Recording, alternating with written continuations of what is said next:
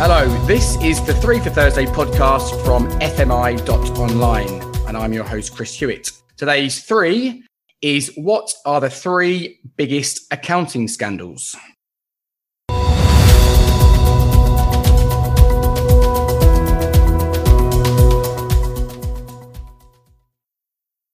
Good morning, Ryan. How are you today? We're moving slightly into the accounting area. How comfortable do you feel talking about this topic? Yeah, good morning, Chris. Good to see you again. Probably less comfortable talking about the technicalities of today's topic. That's much more aligned to your expertise and experience. But the 3 that I've chosen, I think we can have a little bit of an interesting chat about. Most people would have heard about the 3 that I've picked for today's topic. Yeah, and it's quite interesting for me today. So when I graduated in, I want to say 2004, my first graduate role was at Deloitte. I worked in internal audit and risk consulting. Half of the work that I did was around Sarbanes-Oxley. Is that something you've come across? I have heard a little bit about it. I know a little bit of the background at a very high level. At a push, I could probably do 2 bullet points on it. I defer to your expertise in this area for sure. Yeah, well, I believe that 2 of the big scandals we're going to talk about, they directly resulted in this legislation called Sarbanes-Oxley. But let's start, though, by talking a bit about accounting itself and accounting scandals. What does it mean to you? If we're talking about an accounting scandal, what is it and what is its significance? I guess for me, if I thought about what an accounting scandal was, it would be a company or people within a company breaking the guidelines or the rules around the accounting standards. I've got a high level familiarity with accounting, so I appreciate that's a very complex and deep area of finance. That complexity, I guess, allows it to be taken advantage of at times. And then on top of that, you put the nefarious actions of some senior corporate people at these companies, and you've got a recipe for disaster. Yeah, I totally agree. So at Deloitte, I studied my ACA, so my Chartered Accountancy. And part of that was to try and understand international financial reporting standards.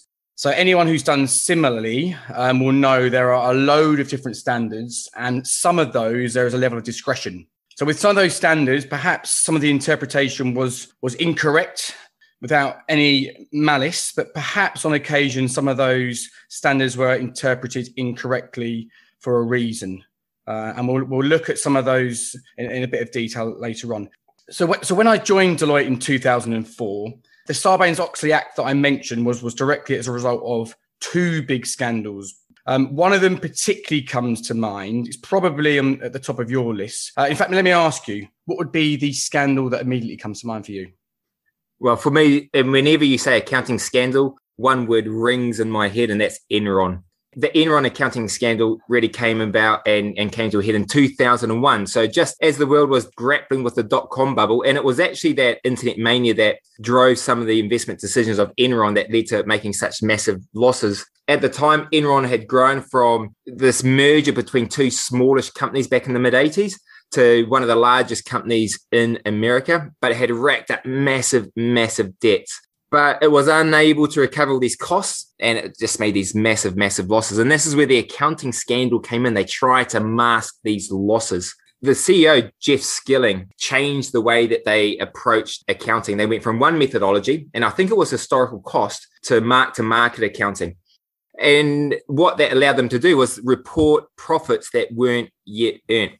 The way I kind of look at it is thinking about my fixed income background. How do you value a bond? You value a bond by thinking about all the coupons that it's going to pay in the future, the par value that you're going to get back in 10 years, and you discount all those to the present, and that's the value of the bond.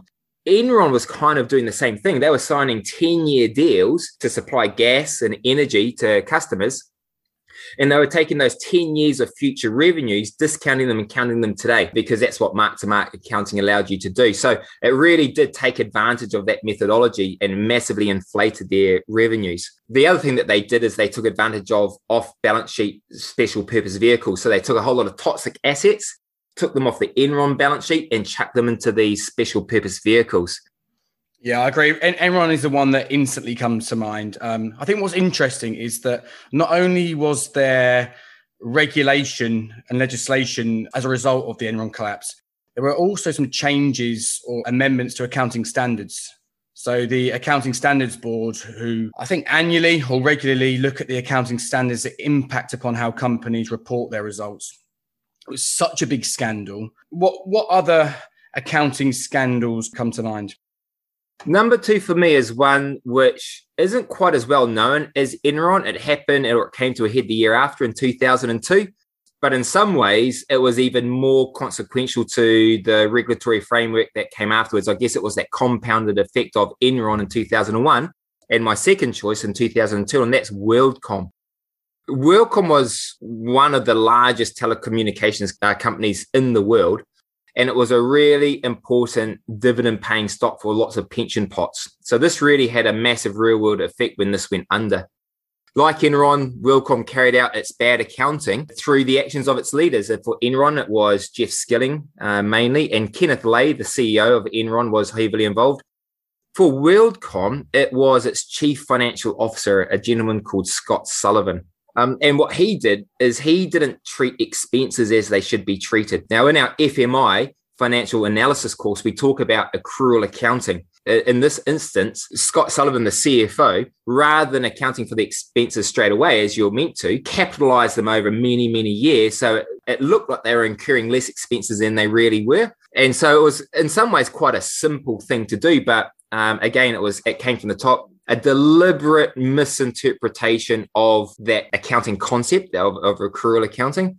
And it really started falling apart in 2001, just when Enron was coming to a head, where they tried to fake an increase in earnings on its income statement of $4 billion. And the next year it filed for bankruptcy, $11 billion bankruptcy. And at the time, and maybe still to this day, the largest US bankruptcy in history.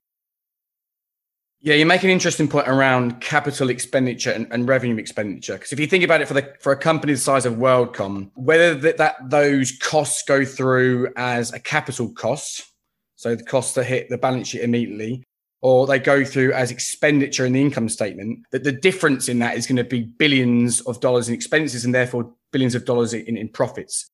So yeah, that was one of the biggest one. In terms of total accounting errors, they were guilty of $11 billion. Wow. So you're right. These are the two that directly led on to that Sarbanes-Oxley Act, and meant that for a few years at Deloitte, I was doing controls testing, all that fun stuff, all that fun stuff that I've listed on my CV. I did find it. I mean, this was my first graduate role. It was so comprehensive, this act. So it was amazing just how many different systems and controls testing you'd have to do as a result of WorldCom and Enron. So I firsthand have suffered the consequences of those accounting scandals. Oh dear, that doesn't sound good. You should watch, have you watched The Smartest Guys in the Room, the movie about Enron? It might be a walk down memory lane for you. Brings back some bad memories. Or brings back some memories. So WorldCom and Enron were the two that immediately came to my mind. But it's 3 for Thursday. So what's going to be your third answer, Ryan?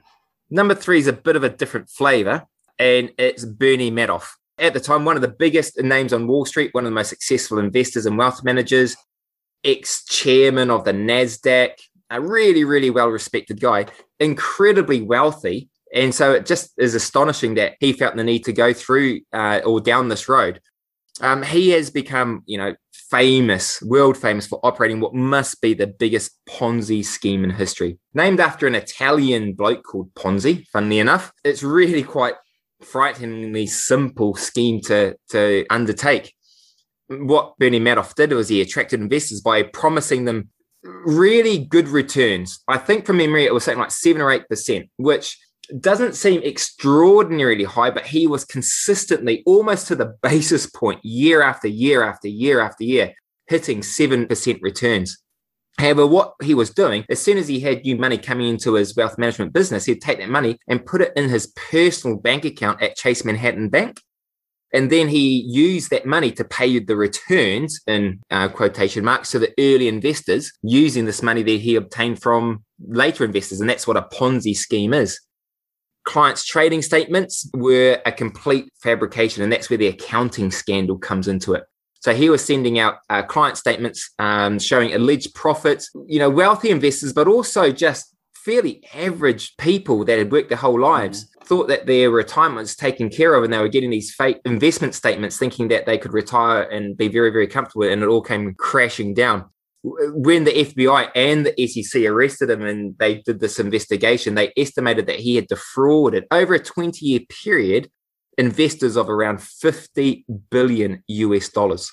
I guess the really serious and sad thing about all of these stories is there will have been shareholders that lost their investments, people that lost their jobs. I do know that in the US, they've taken these things very seriously. We've seen these people that we've talked about, these CEOs and other senior directors being sent to prison for very long periods. We've had legislation like Sarbanes-Oxley. We've had regulation that have tried to ensure these things don't happen again. It makes it less likely. But do you think, though, Ryan, it's impossible to kind of completely rule these things happening in the future? What do you think? I mean, it was only in the last year or so, 2020, that we had the Wirecard scandal in Germany. And again, that was a massive accounting scandal. And that's in 2020. So we're always going to see these things pop up. Now, I think they will probably occur with less frequency and hopefully less impact, because as you've alluded to, this has real world consequences for people. Thank you, Ryan. Thank you to our listeners. You are welcome to give us any feedback. You can drop a message to Ryan Spendelow or myself, Chris Hewitt. You can continue to support our podcast by rating, reviewing, and subscribing to our 3 for Thursday podcast on Spotify and Apple. Finally, have a look at our free resources at fmi.online. See you next Thursday.